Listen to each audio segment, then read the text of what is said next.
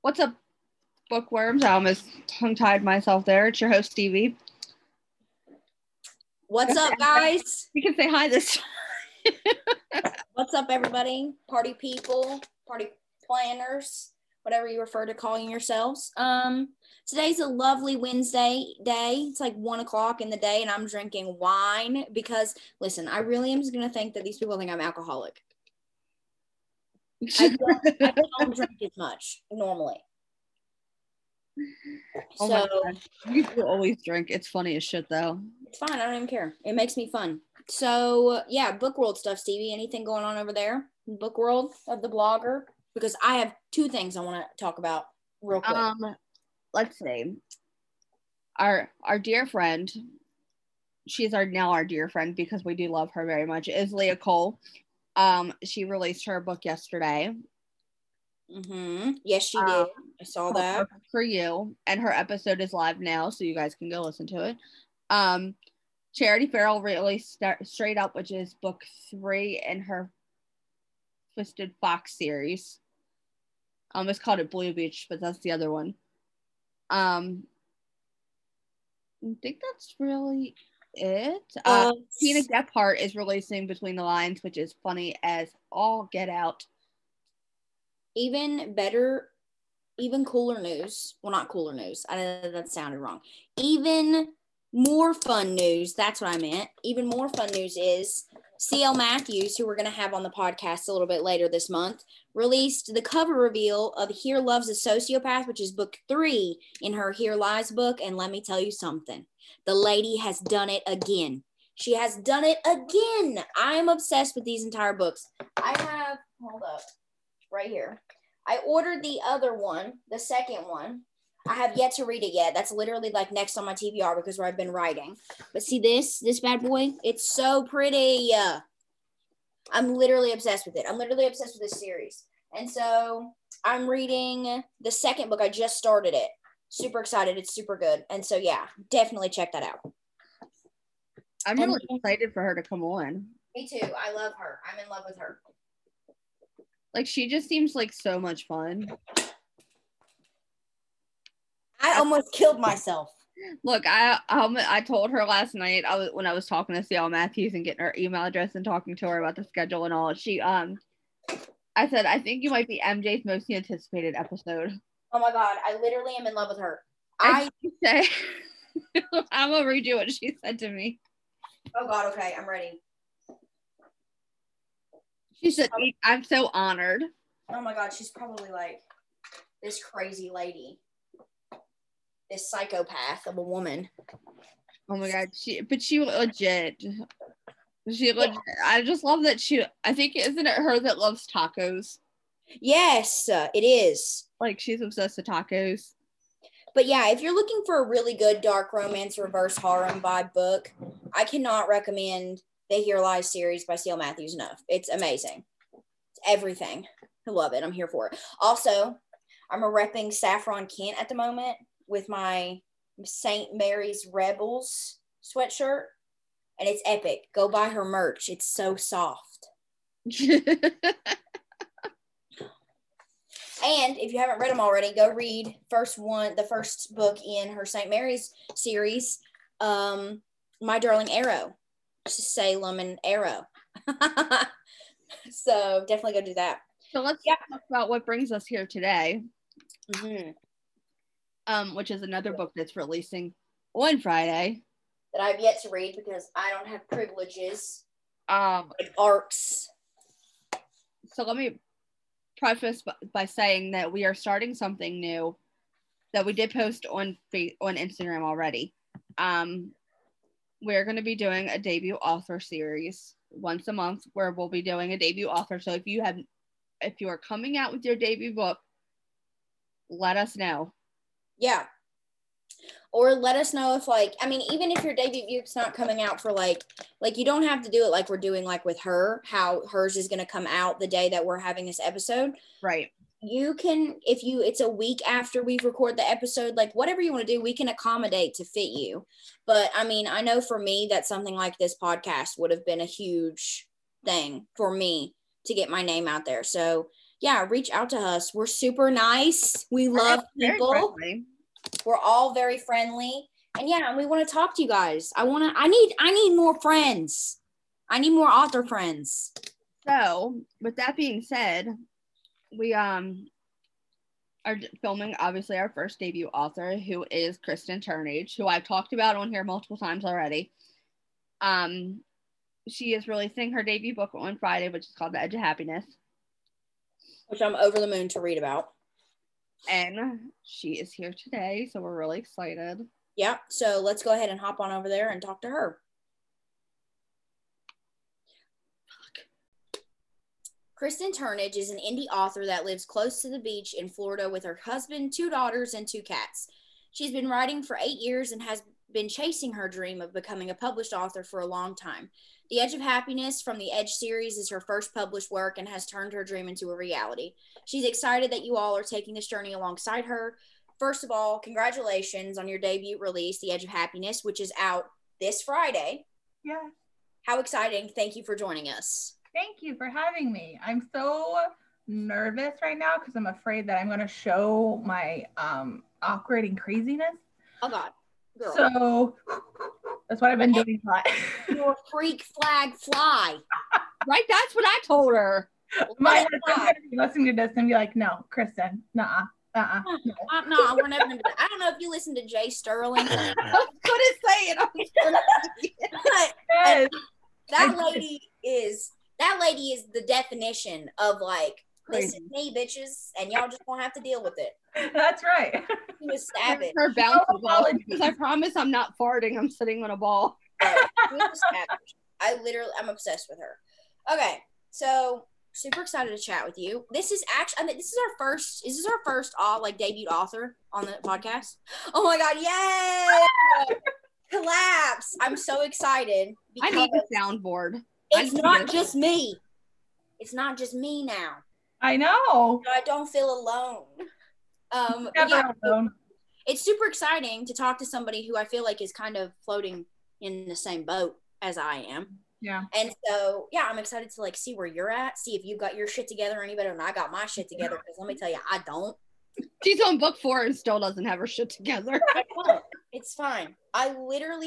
It's fine. I'm drinking wine at 1:30. I have my life together. That's what bougie people do. That's right. So we're going to move on to book questions, which is going to be about, obviously, your debut novel, The Edge of Happiness, which I sadly do not have an arc to read yet. So MJ is going to be taking the broader spectrum questions, and Stevie is actually going to be talking more than I am for the first time ever. So here we go. In The Edge of Happiness, we meet Casey and Ryan. And these two, Cassie and Ryan. Shit, I'm sorry. Get away. I'm dyslexic. I'm reading these questions and I'm dyslexic. Leave me alone. The fact that I even got the KASS correctly is like a must. Okay. Revamp this. In The Edge of Happiness, we meet Cassie and Ryan. These two are extremely drawn to each other, and they don't exactly know why. So, who inspired these characters and this couple? I guess I would have to say, this is gonna sound really cliche, but me and my husband. Not cliche at all. But in a sort of way, as far as some of the characteristics and how their dynamic, how Ryan and Cassie's dynamic is together, and how well they mesh together is very much me and my husband. Mm-hmm. And I feel like I got a lot of my husband inspired a lot of this book, just because he is he's my number one fan. He always wants to know what's going on. He's given me so many ideas for this story, and he's even he's the person that when I needed somebody to read it, he sat down and read it, and he was like, because I write a lot of fluff, mm-hmm. and he was like, you were talking in circles, we need to cut this out. So he was a personal editor. Yeah, and it really helped too, because when I was writing Ryan's side, he would look at me and he was like, men don't say this, Kristen. And I'm like, oh, okay. He was like, men would say this, men would do this. And so it was really nice having his perspective and in a way to where like I could trust what he was saying, but also he would also be very honest with me in what I was writing. Yeah. I literally love that. I adore that with like my entire being. Yeah. And it's so freaking sweet. I love this. Stevie, you'll know, but in the book of the vacuum scene, yes, remember? Yeah. Okay. So that actually happened to my husband, and when it happened, Did somebody get a hickey with a vacuum cleaner? Is that what's happening? Yeah, kind of. Teenagers, listen. Yeah. So, in the story, so Jace, which is one of the side characters, he's very much of a clean freak, but he's very quirky in his ways. And so there's a scene where Ryan and Cassie walk into the house, and Jace is obsessed with Celine Dion, and he's belting out, All By Myself while he's vacuuming. And he has, so he's like and so my husband was like vacuuming one day, and he was like, had the hose and he's vacuuming, and my daughter, my 3-year-old, scared him and he screamed, and I like ran, and I was like, what happened? He was like, nothing. He was like, our 3-year-old just scared me, and I thought I just vacuumed our nipple off. He died laughing. I was laughing so hard. And I was like, that's going in my book. And he was like, don't you dare. And I was like, oh no. I was like, you're married to an author now. I was like, anything you say or do are going to be put in a book. Yeah. Anything you say can and will be used in my book. Yeah. Instead of like your Miranda rights. Okay, first of all, that's fucking hilarious. Yeah. Second of all, the reason I knew that is because, funny story, if my friend Hannah listens to this sometimes, and she's going to hear this and she's going to be like, I fucking hate you. A, saying my name. B, telling the story. My friend Hannah one time, she wanted to make a boy jealous. We were in middle school, like 8th grade, right? She wanted to make a boy jealous, and she made me give her a hickey with a fucking vacuum cleaner. I swear to God. I swear. Oh my God. I was like, this is OG friendship, and we have been friends since like middle school. I was like, yeah, I have to be friends with you for this long. I gave you a hickey with a vacuum cleaner. It's like dedication at this point. I'm excited to read that book. I'm excited to read it. I mean, it sounds funny, and I love a good funny moment. Okay. I never really consider myself a funny person. Me either. But when I was writing, these scenarios were happening in my head, and I would always ask my husband, I'm like, is this funny? Is it not funny? Is it funny? And he was like, It's not funny now that you keep badgering me about it. Like, yes. I just say stupid stuff and hope that it lands. Like that's how I am. I say stupid jokes and hope that the joke lands. Yeah. So that's how a lot of my characters are. I think Nico is the funniest one. And that's just because every single opportunity he can, bringing up food somewhere. Like food is coming up somewhere. And that's because his mom, and this is super funny. I'm gonna tell this real quick and then I'm gonna get off of it. This is super funny. Nico's mom is a baker, and I didn't realize it when I was writing him. But food is like his comfort thing. Like when he was sick or when he was sad or upset, his mom's a baker. That's what she did, it was food always in the house.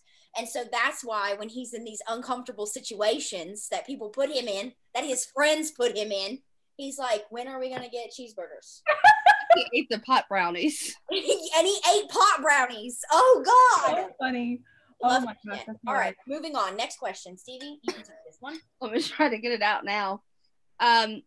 Cassie struggled with her relationship with her dad since the death of her mother, and now even more since her breakdown. I'm not going to go into detail on that.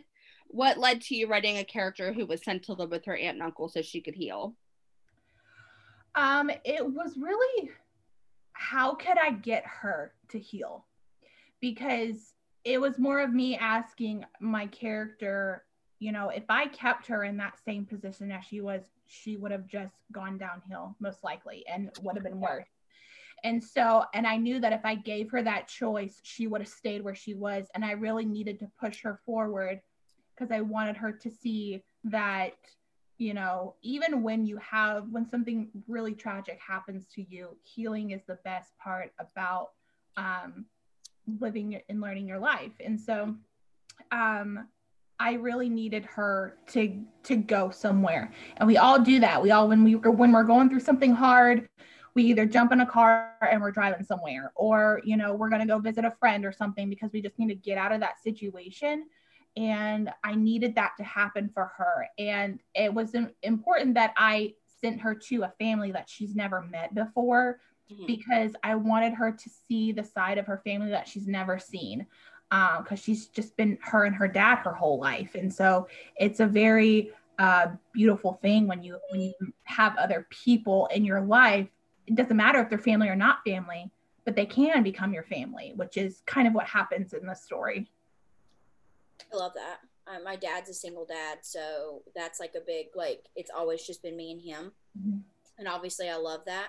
And I love the fact that I was raised by an only dad, but it is great to have like other family members. You discover things about yourself that you don't realize. Like, especially when I would see my mom's side of the family, I would be like, oh, so this is where I got this personality. Because it was not from my fucking dad. I'll tell you that right now. Yeah. My dad is Southern Baptist, and I'm Southern Baptist too. Oh, look at that. Amen. Listen, my dad is, listen, this is about to change real quick. Relax. Because my dad is Southern Baptist, and I'm trying to burn sage and incense in the house, and he's like, devil. I'm like, where? They will worship. I know, right? I'm like, where is this spiritual out? And I'm like, oh, it's coming from my mom's side of the family. Yeah. So, yeah. I really love that. Yeah. Are you from the South? Yeah, girl. Where? Okay. So, I can hear it. I hear it playing. Listen, and it's gonna get real bad because when other people have an accent, I get a worse accent. So my mom and my dad is from Mississippi. Oh shit. Yeah. Ow. Yeah. And my dad had joined the military when he turned 18. So I was raised all over the world. But my mom, if you hear my mama talk, I love my mama to death. My mama talk, I love it. Yes. My mom is a really Southern woman, and my husband is from North Carolina, and his family is Southern too. Oh yeah. Yeah. So that's actually where I met my husband, was in North Carolina. And so I have like a Southern side from both sides, but yeah, it comes out when I'm around people or when I get extremely nervous or anxious. My Southern accent, like my drawl, comes out. Oh yeah. And I try to like suck it in. Doesn't work. But it does not work because there's like, it's bad. But yeah, I'm from Southwest Virginia originally. So like on the border of Texas, border of Tennessee and Kentucky and Virginia, like right in the corner area right there. Yeah. So I was born and raised there my whole life. My mom's she's a Yankee. So I kind of got some of my dialogue and like dialect from her. And I'm like blessed that I don't sound like some of y'all who have y'all's words running together. Can't understand a damn thing y'all say. Yeah. Yeah, that's I'd never really had that. And when I was writing The Edge of Happiness, I have a lot of Southern North Carolina dialogue that's in there. Certain things that people say in North Carolina. And a lot of the stuff I would ask my husband, like, hey, how do you say this in North Carolina? Or in North Carolinian? And sometimes he would be like, oh, this is how we say it. Or sometimes he would call his mom or call his dad, and they would ask him or something like that. So because I wanted to keep true to the originality of North Carolina because I lived there, so yeah. You'll hear a lot of shugs. I love that. Meanwhile, I live in the north. Stay on up there with your Yankee ass. And I'm currently snowed in. Oh no, see, I'm in Florida right now. It's nice and sunny. Listen, it's just cold for no damn reason in North Carolina. It's not snowing. It's not nothing. It's just cold. It's stupid. All right. Next question, Stevie. Move this caboose. We're going to take that wine away in a minute.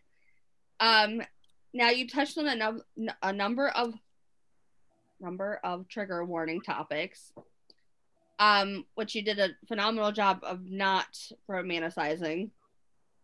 I commend you for 100%. Yes. What made you want to write a book with such strong issues? Because I feel like in the world today, mental illness is something that should be talked about, and it should be something that we shouldn't be romanticizing it. We should be saying exactly what it is.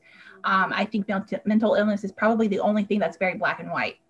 There's no gray, you know, and I feel like it doesn't matter if it's a romance novel or if it's a science fiction novel, you're going to have somebody that has a mental illness, because as humans, that's what happens. We adapt to our surroundings. But when I was writing Cassie's story and I was in her head, she never romanticized it. It wasn't just a trend that was happening. It was a real life issue. And I wanted to bring light to the reality of mental illness is not always rainbows and butterflies, and it shouldn't be rainbows and butterflies. So, but I didn't want it to be to where somebody would read it and they would get extreme trigger warning to it. And I even had a reader had said, this was a great story. I loved it. And she had said that, you know, I would, you know, she advised if I would put a trigger warning on it. And I was like, I didn't even think of that. I didn't even think about putting a trigger warning on it. So then I talked to my husband, and my husband's my business manager. And I talked to him and I was like, we probably should do that, because it doesn't matter the severity of the trigger. It's a trigger, you know?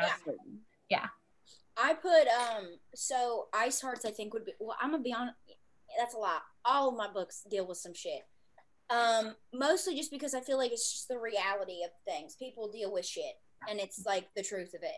And it's not to like make people more romantic. It's not to make the relationship more dynamic or more toxic or more healthy or whatever. It's just that these people have mental illness, and people can be loved with mental illness, but like, just because you have it doesn't mean that you're going to get love, if that makes sense. Exactly. And so I have a character, her name is Riggs, and she's a favorite. And I actually just got a message on Instagram last night from this lady, who I'm not going to say her name because it was a really personal message. And she was talking about how her parent struggles with bipolar disorder, and that's what Riggs has.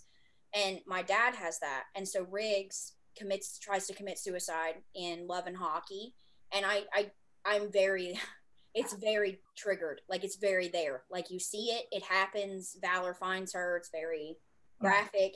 And so it's just like, she gets a happy ever after. But even Nico, in the end, is like, I love her, and I'm always going to love her. But that, her bipolar disorder is not going anywhere. It's along for the ride. It's on her back. It's here our whole lives. Yeah. She'll never get better because I love her. No matter how I learn to love her, no matter how much I love her, it's never going to go away. And that's fine. And that's okay. You can love somebody with a mental illness. You can help them. But like, thinking that love cures all, I think is just naive. And it's really toxic for young women, young men who have mental illness that are like, oh, if I could just find a boyfriend or a girlfriend, my mental illness. Reality. No, it's not. And I think that doing that is really toxic. And it's really bad. It's really bad for young people, because that's just sad. I don't want people to be like, oh, because then what you do is like, oh, if I get a boyfriend, I will heal myself. And it's like, you'll fake your mind into thinking like, oh, my depression's healed. I'm codependent on this person. So when that person leaves, you're like, yep, I'm a disaster. And it's like, no, you still had a mental illness the whole time. It's just, you were convincing yourself otherwise. I know. And honestly, when I was writing this story, I needed Cassie to heal as a character, without Ryan, because if I let them heal together, they would not have lasted, and I wanted them to have their happily ever after. So I had to have Cassie heal on her own, and have Ryan heal on his own, so then they can become one. Because two become one. Yeah, Riggs did the same thing. She left his ass, and everybody cried, and I was like, y'all just gonna have to get over it. But she did it because she loved him. She did it because she loved him. She did it because she loved her friends and knew that what she needed was to get better for herself before she could really love the people that she loved the way they needed to be loved. So I commend you for doing that. I haven't read it. It sounds fantastic. If Stevie says that it, was done well, then obviously she knows, because she's read my shit. And so my shit's kind of edgy. So, I commend you for doing it. One of the perks of beta reading for her. It's a tough job to do, and it's really mentally tiring. So congratulations and kudos to you being able to do that. Thank you. Next question, Stevie. Now, here's a question I'm really curious about. And I kept asking this, and I wanted to ask you on Instagram, but I did not. I waited. Okay. What inspired Cassie's family owning the bee farm? Because I've never seen that in a book. Like a honey bee farm? I'm like one of those silent advocates for bees. So we need to be protecting our bees, people. Like, are you talking about like a harvesting bee farm? Or Yes, like they use the honey. It's a honeybee farm. I'm crying in the club.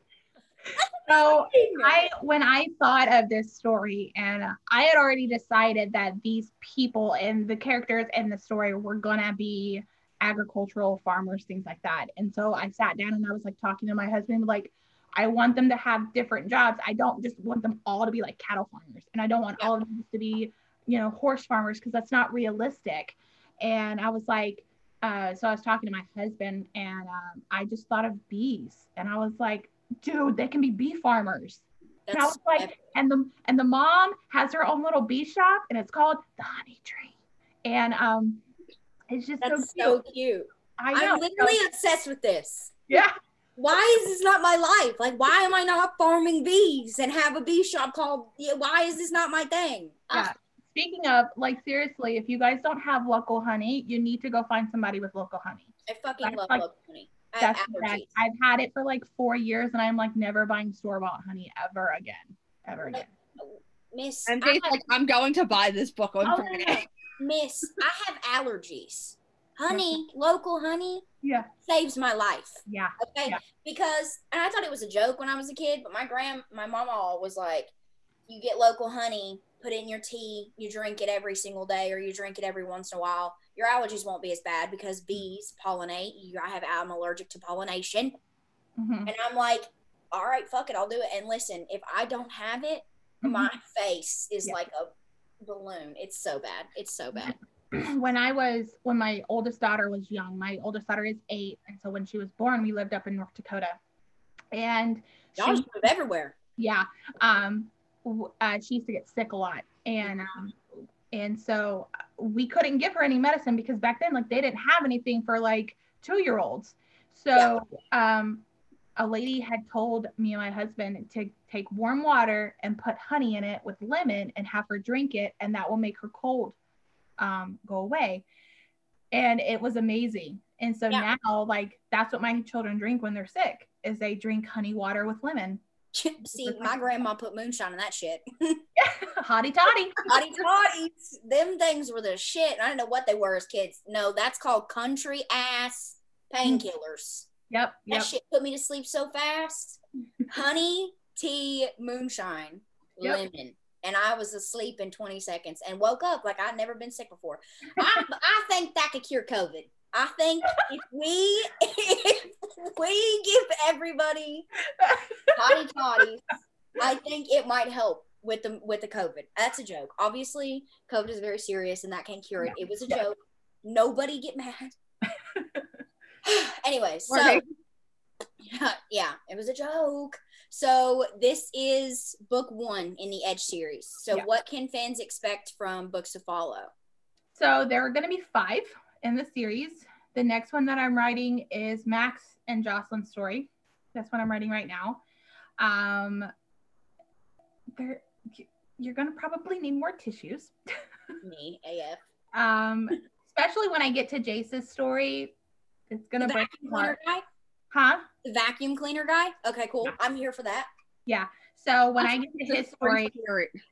Huh? Jocelyn's a very free spirit. Yeah. Yeah. She's very much, she is the girl that all of her friends were boys. She's very much of the boy. And she's in her story, she wants to be girly in her mother's eyes because she feels like her mother doesn't accept the fact that she likes to go outside and skin a deer, but she also likes to, bake, and she likes to do these things that are considered quote unquote girly.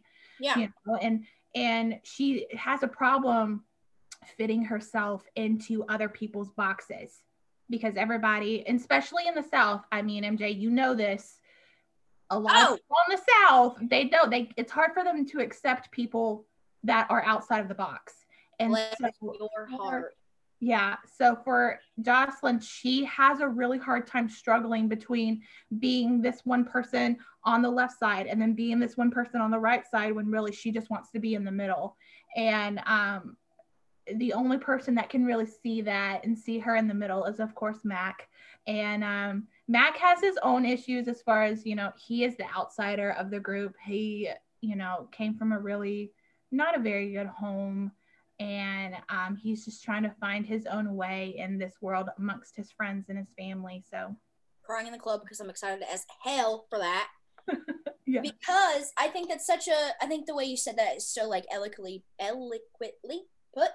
And so it's the truth. And I mean, some people in the South, I would say mostly older females are, and I'm not saying all, I'm not generalizing, I'm saying some, especially where I grew up, I very much had that problem because being raised by a single father, I have masculine tendencies. And so I played basketball, I played softball, I played all these sports. All of my friends were guys. I sit like a guy. I have really bad posture. I can't wear skirt. I can't wear heels.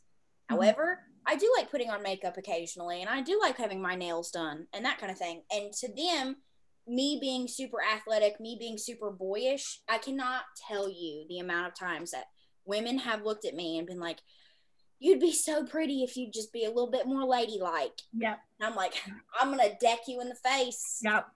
Old lady. I will hit you. I'm going to show you the power of being a tomboy. I'm going to hit you. Yeah. So, yeah, super tough. And I'm super excited to see you write that. I love that. I love that representation. Yes, represents the girls like me in the South. Yeah. That don't have to be Southern belles all the time. No, you don't. No, and it's just stressful. Okay, I'm sweating thinking about it. Okay. So, moving on to writing questions. This is where I'm going to talk all the time. The whole time. When did you realize that you wanted to be a writer? Like, when did you realize, like, hey, like, this is the story, this is it, the one I want to publish? It probably was in 2019. I had worked at a job that wasn't the greatest, and I kind of felt like I was stuck. And I always knew that I wanted to become a writer, but it was like that fear of becoming a writer was outweighing the fact of me wanting to become a writer. And I think I just had a conversation. I had my come to Jesus moment. And I told my husband, and I was like, I really want to quit my job and I want to write. That's what I want to do. I'm tired of like living in fear of afraid of doing what I want to do because it makes me happy and doing the thing that I hate. So at the end of 2019, I quit my job. And then of course, COVID happened, but whatever. It was like curveball. But I gave myself a year to write this novel. And yeah, it's still to this day, like I'm still kind of like, is this really happening? Like, is this really happening? So yeah. I think I relate to that in like I wrote like my whole life. I did fan fictions. If y'all could only see, I did fan fictions. In middle school and high school. I have no shame. I totally wrote fan fictions about Edward Cullen. It's fine. And I always knew that I loved writing, but in the town I grew up in, if you were a guy, you worked in the coke ovens or you became a coal miner. If you were a female, you became a nurse or you were a stay-at-home mom. And there's nothing wrong with doing that. And I have no problem I love the people in my town that do that. It's just they are in one box. And if you try to be anything different, if I were to have been like my senior year of high school, I'm going to be an author, they would have been like, that's good luck. That's funny. It's not going to happen. And so it's a very closed-minded area to live in. And so I was brought up on this mentality that I could not do something outside of the box like that. And then one day I was like writing and Valor and Bishop came to me and I was like, this is it. And I like could not stop writing them until they were done. And I was like, fuck it.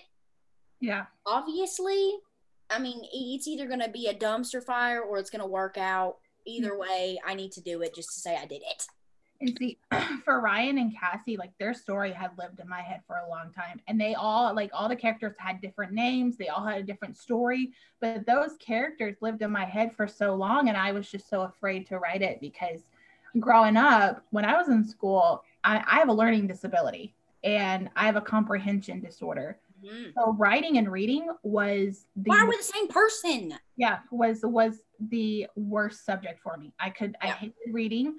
I remember this, I was in 5th grade and I was reading at a 3rd grade level.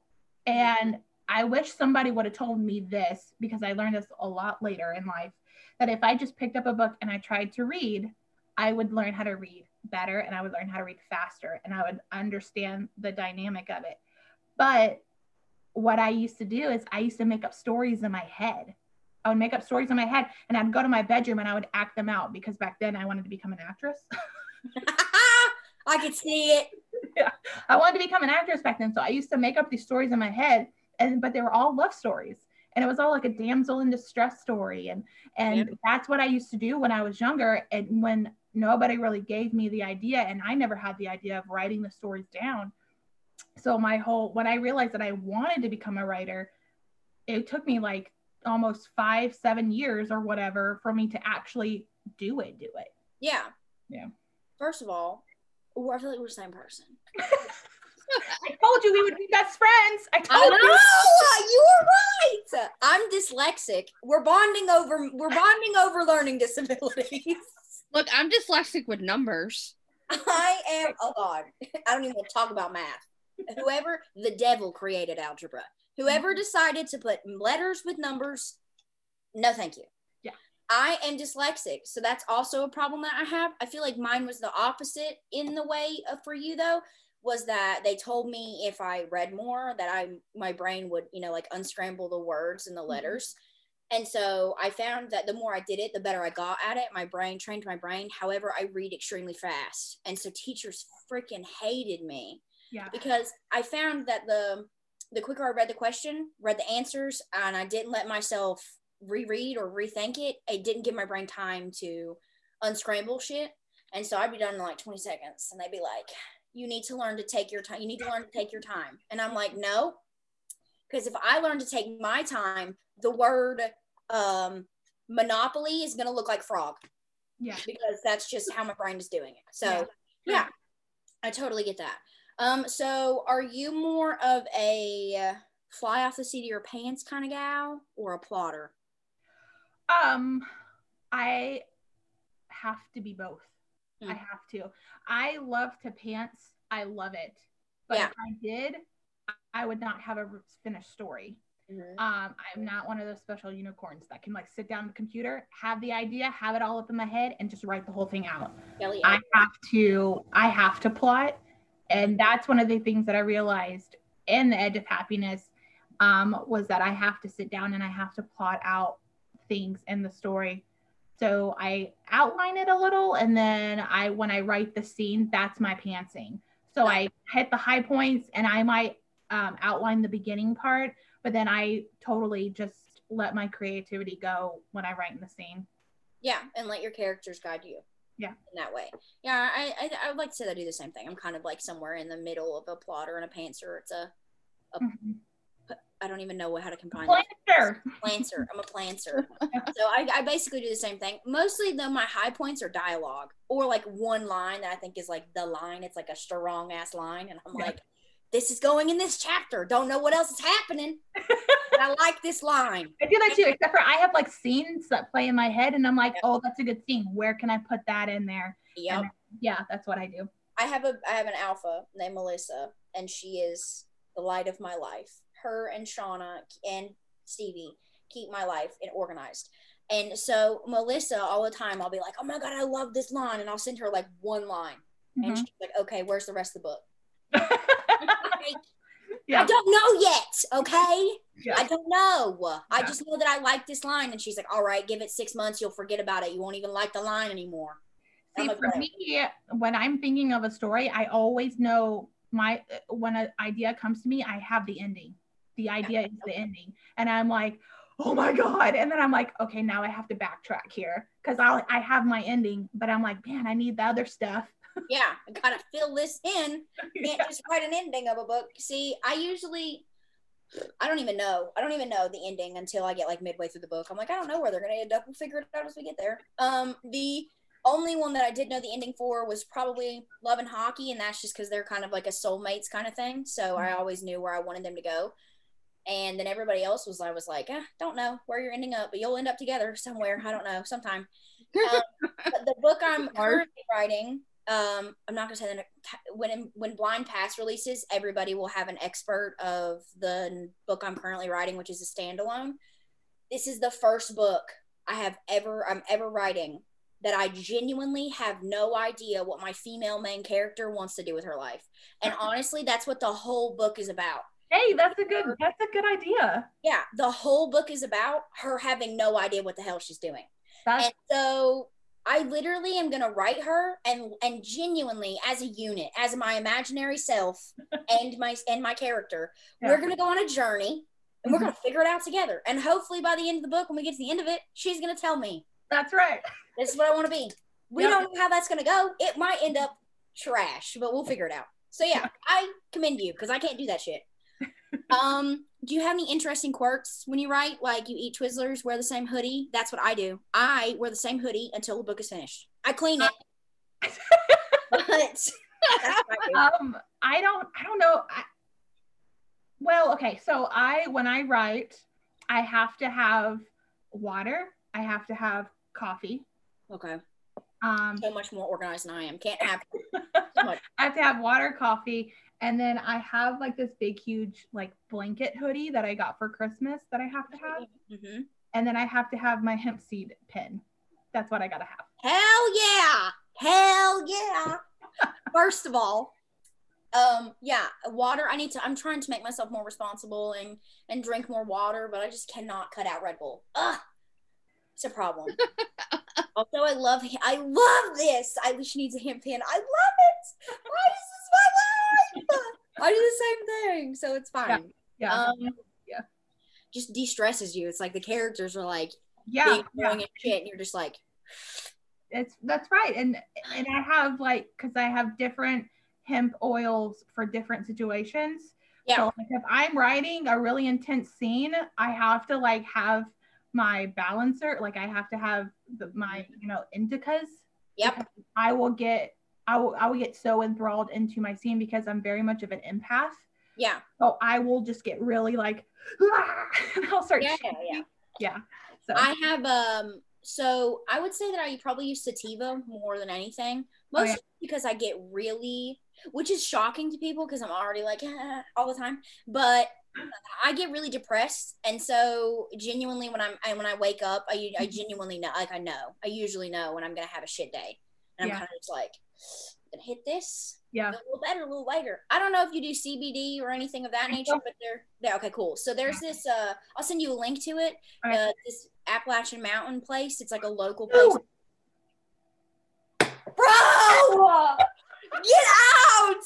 Get out of here! Did you find him on TikTok? I'm literally oh my god, I'm literally dead. Somebody come resuscitate me. That is amazing. That's what I use. Well, I was gonna recommend the cherry one, but obviously you already know what the hell I'm talking about. Yeah. So, it's fine. All right, moving on. This is what we need to be sponsored by them. Somebody sponsor us. I'll talk about you guys. Standard. Listen. I literally love you now, bro. Yeah, for real. I literally love you guys. And I smoke all the time. Okay? So just like hit me up. So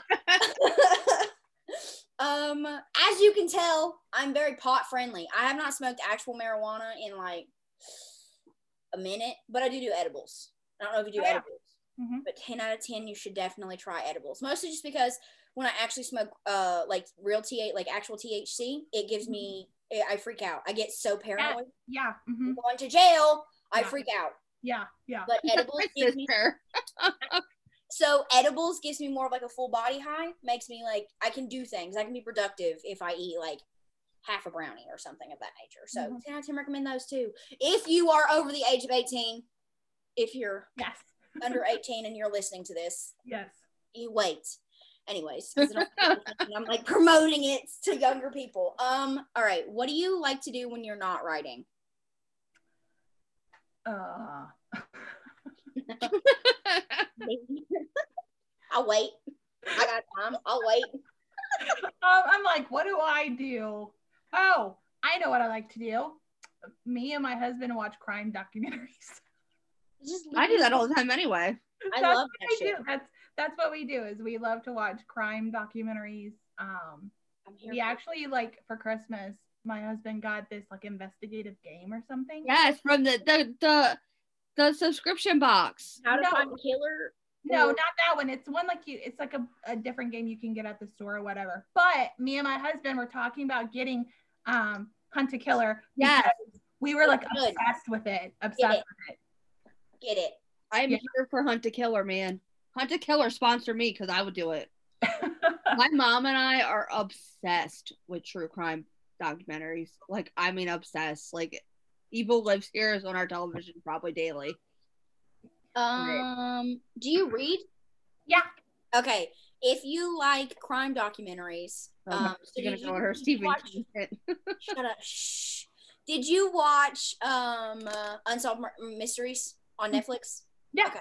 Yeah. That thing is I can't because literally I'm at the end of it and I'm like I'm trying to do the first one of that was based in Baltimore. I know. I was literally trying to do this research on my own. I was like, I need to know who killed this man. It drove me crazy. If you like hasn't been solved. It still hasn't been solved to this day.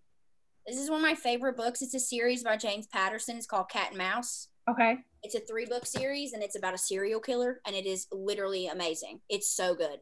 And it's fiction, but it's written and told in a way that you would think that it was nonfiction. It's so good. And it's based off the life of a detective named Alex Cross. It's so amazing. It's the Alex Cross series. Yeah. I just finished a true crime book. I can't remember the name of it.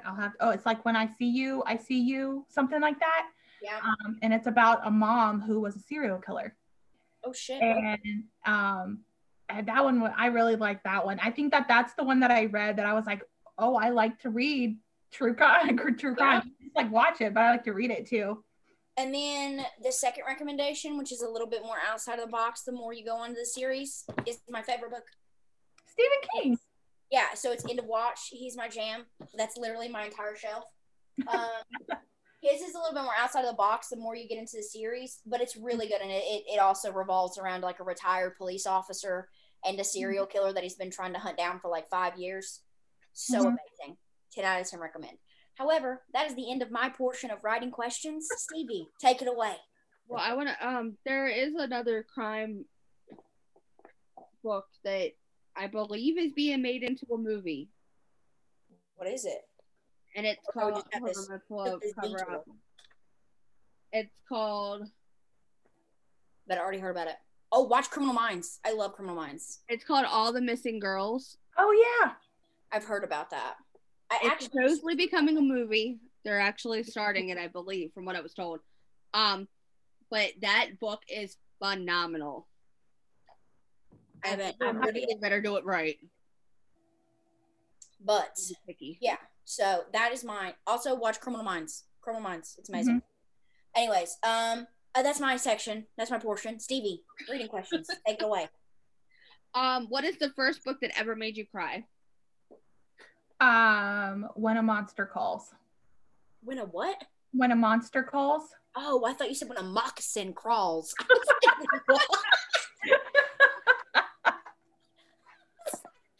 Is this the Goosebumps that I missed? Oh, okay. When a Monster Calls. Who's it by? I don't think I've ever read it. Patrick Ness. It's about a boy. It's okay. So if you're going through grief, I would suggest not reading it. But it's about a boy. Like if you're going through grief of losing anybody, it doesn't matter who. Yeah, doesn't matter. Right. But it's about a boy who his mother gets cancer, and at night this tree comes alive. And this tree tells him, I'm going to tell you 3 stories. And at the end of 3 stories, you're going to tell me your truth. What? They made a TV series or a movie about that. Yeah. I literally saw the commercials for that shit. Yeah, you gotta read the book. Read the book first. Oh shit, yes, ma'am. Oh, you don't. I'm a book reader. You don't have to. You don't have to threaten me. Right on. Oh, yeah, you don't have to threaten me. I really will. I just didn't know it was based off of a book. I didn't know that. So good. Like I sobbed. It was so good. Aww, Yeah. that's cute. Okay, cool. All right, next question, CV. Who are some of your favorite authors? Ooh, you better get your list ready. I got a pen right here. So my first person that I absolutely love, and this person really inspired me to become a writer, was Rachel Van Dyken. Oh, we love some. We are the same person in different bodies because mine was Monica Robinson. Stop, I love her. I know. I love her. So I love Rachel because I love her banter. Okay. And her dialogue gets me every time. I love Monica because her good old boy I love reading her stories because I feel like I'm in a soap opera and a good one. You know, like she writes the best drama. She writes the best angst that I've ever read. I am currently beta-ing for her her rom-com series that she's doing. Is it good? Just fucking wait. Oh my gosh. And newsflash, she'll be on the show next week. Yeah, she'll be on the show. She's our Valentine's Day episode. Stop. Yeah, I swear to God.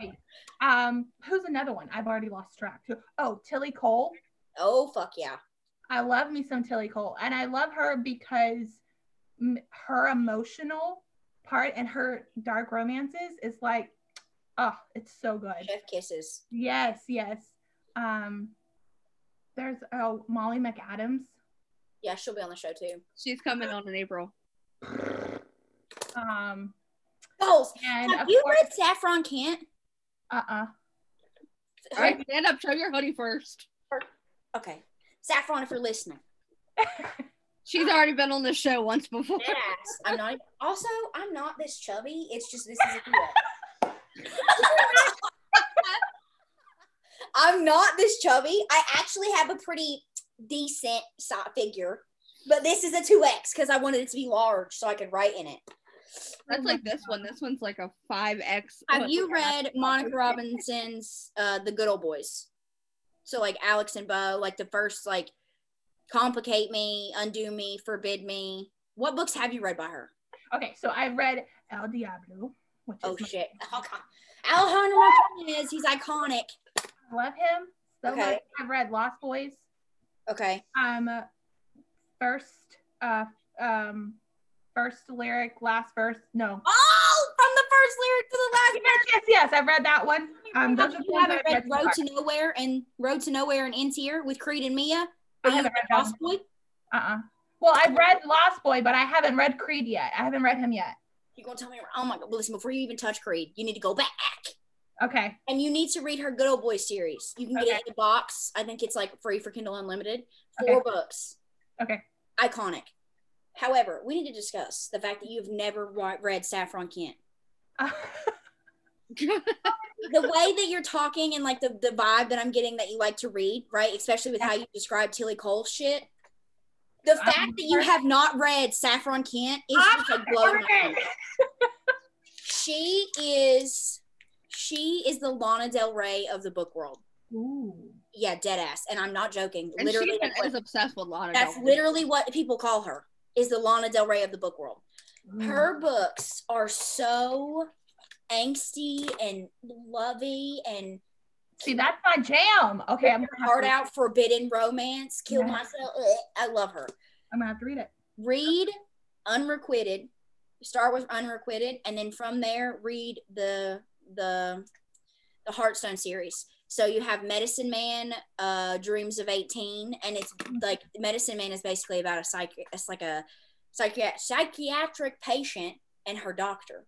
Ooh. Yeah, and then Unrequited is a professor and his student. Okay. Dead ass. She's amazing. I'm not even joking. If you don't read her, I'm gonna cry. The sweetest human alive too. Yeah, also that. Okay, next question. Moves on. I just had a stroke. Are you an e-reader or a physical copy? Both. I am too. If it's a romance, typically I'll get an ebook just because it's quicker. Or sometimes if I just want a physical copy, it just depends on my mood, but I like both. 9 times out of 10, I'll buy the physical copy, even though I have the e-reader copy. Depending on the cover. Yeah, I've done it too. Depends on the cover and the book and the person. Like I have Monica's stuff because I fucking love her. I know. I've already predicted that she's gonna be my best friend. I mean, she don't know that yet, but once I meet her, we're gonna be best friends. We're gonna be best friends. Her and Rachel. That's how I feel about Saffron Kent. She doesn't know it yet. I still talk to her on Instagram. She don't know it yet, but one day we're gonna be besties. We gonna be besties. You don't know it, but one day it's gonna happen. I promise. Yep.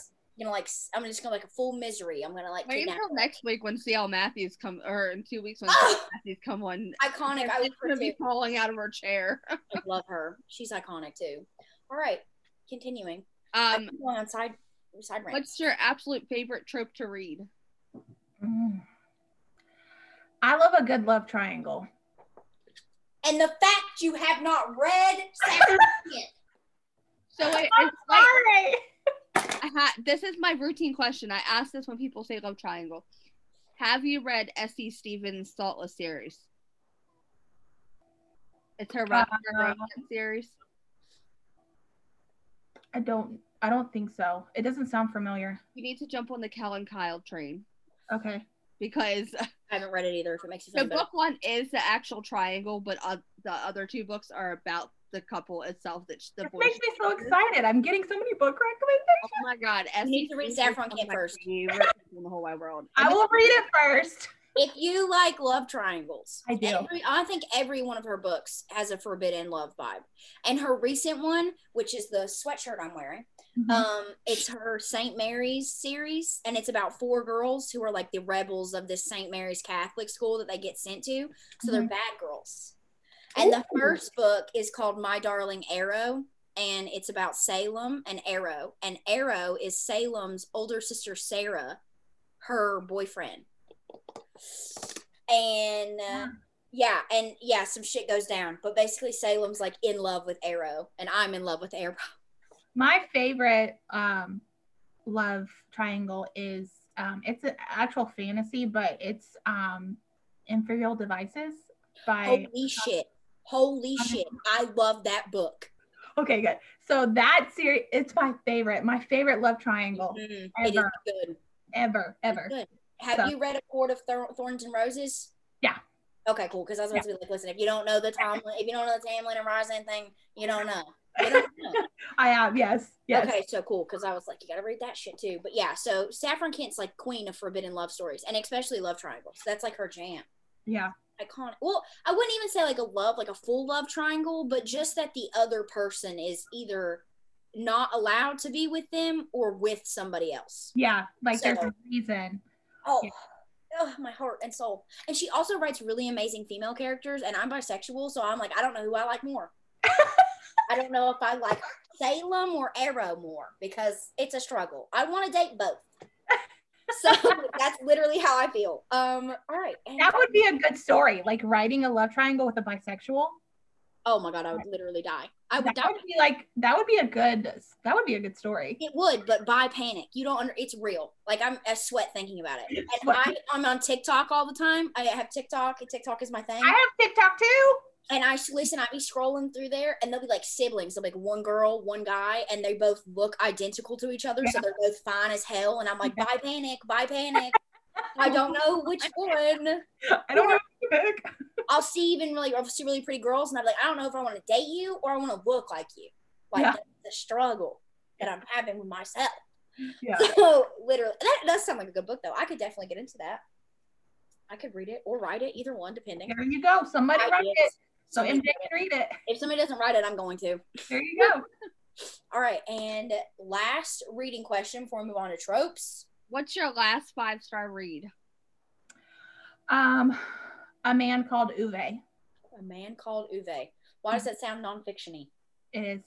I knew it. Mm-hmm. What's it about? It's about a man who he kind of had, in my opinion, I think that he's on the spectrum. Yeah. But he's like this grumpy old man, and he lost his wife, and these neighbors move in, and like these neighbors are kind of bombarding into his life, and he's just like, get away from me kind of thing. Yeah. But then they slowly start to have a place in his heart. And it's like, it is such a good story. Like in the end, I was just like sobbing. It was so good. I love old people. I love old people that are grumpy as hell, but then in the end, they're soft. Oh, Yeah. like I used to be a CNA before I was a full-time author. Mhm. So winning over grumpy old men is my favorite. Yeah. It's my Yeah. favorite. So trope questions, because we were teeter-tottering on that. What is your favorite trope to write and why? Well, I guess you don't have one book, but like, what do you think would be your favorite trope to write and why? I think that I would, it's hard to say. Like, I would love to do an enemies to lover. I mean, I think everybody loves doing that one. Mhm. But I love a good, like, friends to lovers too. Like, I think that would be my jam. See, Because the thing though is, from a writer's perspective, let me tell you how hard it is to Yeah. write a friends to lovers. Like, dead ass. I'm not even joking. This is real advice I'm trying to give you. No. It is so difficult to write a friends to lovers because, yes, like the beginning stages are amazing. You can build up this relationship. They're best friends since childhood. They have all these cute memories together. But ripping them apart to cause drama, like whatever the issue is so difficult because somebody is going to be angry because it's going to be either you're going to have to do like a miscommunication. Somebody's going to have to get hurt. Maybe he dates somebody else, which is going to be like, if he loved her so much and he's loved her all her life, why is he dating somebody else kind of thing, right? It's so difficult to build a book with friends to lovers. And I love that trope. I love reading that trope. I love writing it, but it is so freaking hard. I love to read friends to lovers. Like, I love, like, Mac and Jocelyn's story is going to be a friends to lover because, I mean, technically they're friends, you know, / roommates kind of thing. Yeah. But I love reading those. Like, I love reading about best friend, brother, sister, whatever. Yeah. Like, I love reading that. But yeah, I think that's something It's difficult. Yeah, I mean, I could see how it could be extremely difficult because And you're I having think- to create that conflict. It's not even, I guess it could be okay if it was like you were friends like older, like you became older and like you haven't been around this person your whole life. But I guess like when you're writing somebody's that have like they've grown up together, they've been at each other's sides, they're the best friends in the whole wide world kind of thing. It's so hard to create that conflict without somebody hating one of those characters or like some type of miscommunication going on. And so the only time that I think it really is easier to do is when so Valor and Bishop are an age gap. And so the only way that was really able to work is because she was like a forbidden kind of thing. Like he couldn't, obviously he was not attracted. And so like there's that forbidden aspect there, which makes it easier to cause drama. But when you're the same age and you're best friends, you grow up together, you've created this love that they have, and you have to like punch it in the stomach. Yeah. Somebody's pissed off. Yeah. And so it's really hard and it hurts my head. Very, very, very.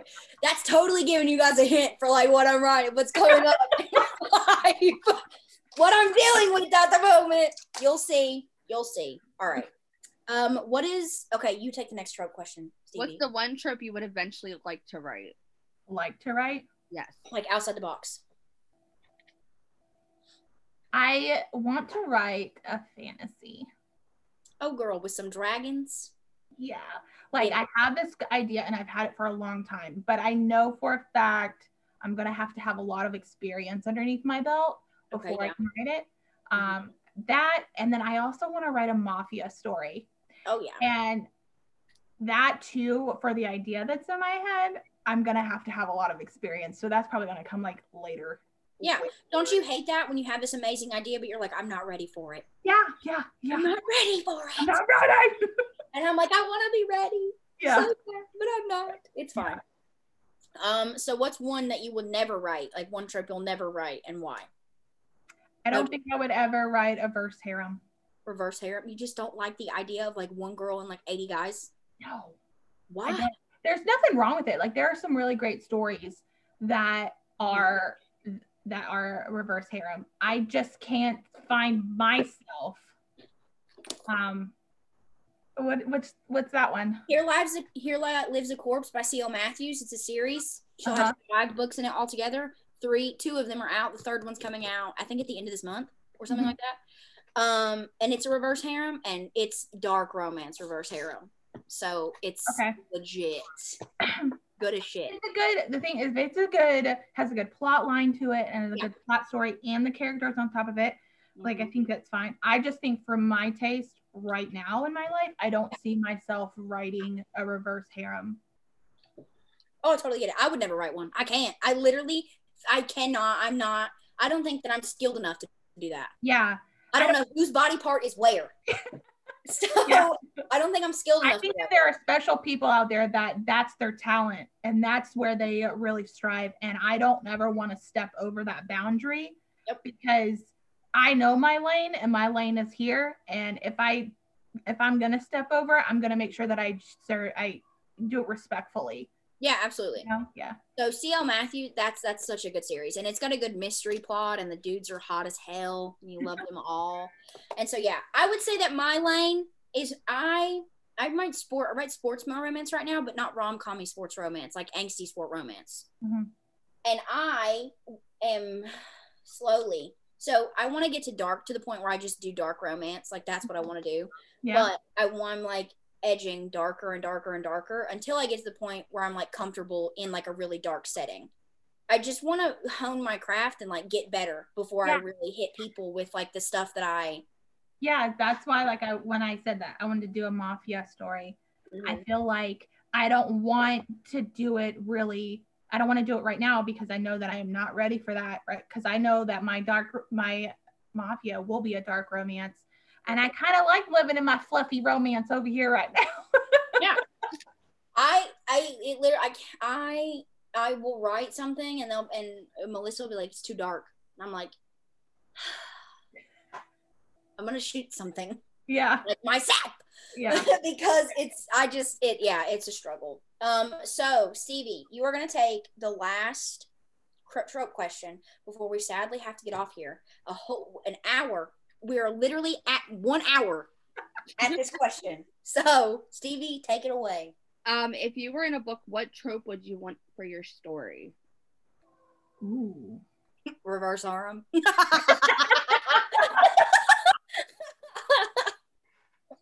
Oh my gosh. No, because I think I would be too embarrassed to do that. I'd be like, hello. I think I would want to be I would probably want to be like an enemies to lover. Yeah. I'm such a nice person that I know I would want to be my opposite self, and my opposite self would be mean as hell. So, and like I am very much of a doormat when it comes to people, and so I think I would want to do an enemies to lover. That would be my life. I would want to be Megan Fox in Jennifer's Body. That's who I want to be. Yeah. In the story. And then I want to do an enemies to lovers because I dare somebody to talk to Megan Fox and talk down to her when she looks like that in Jennifer's Body. Not happening. It's not happening.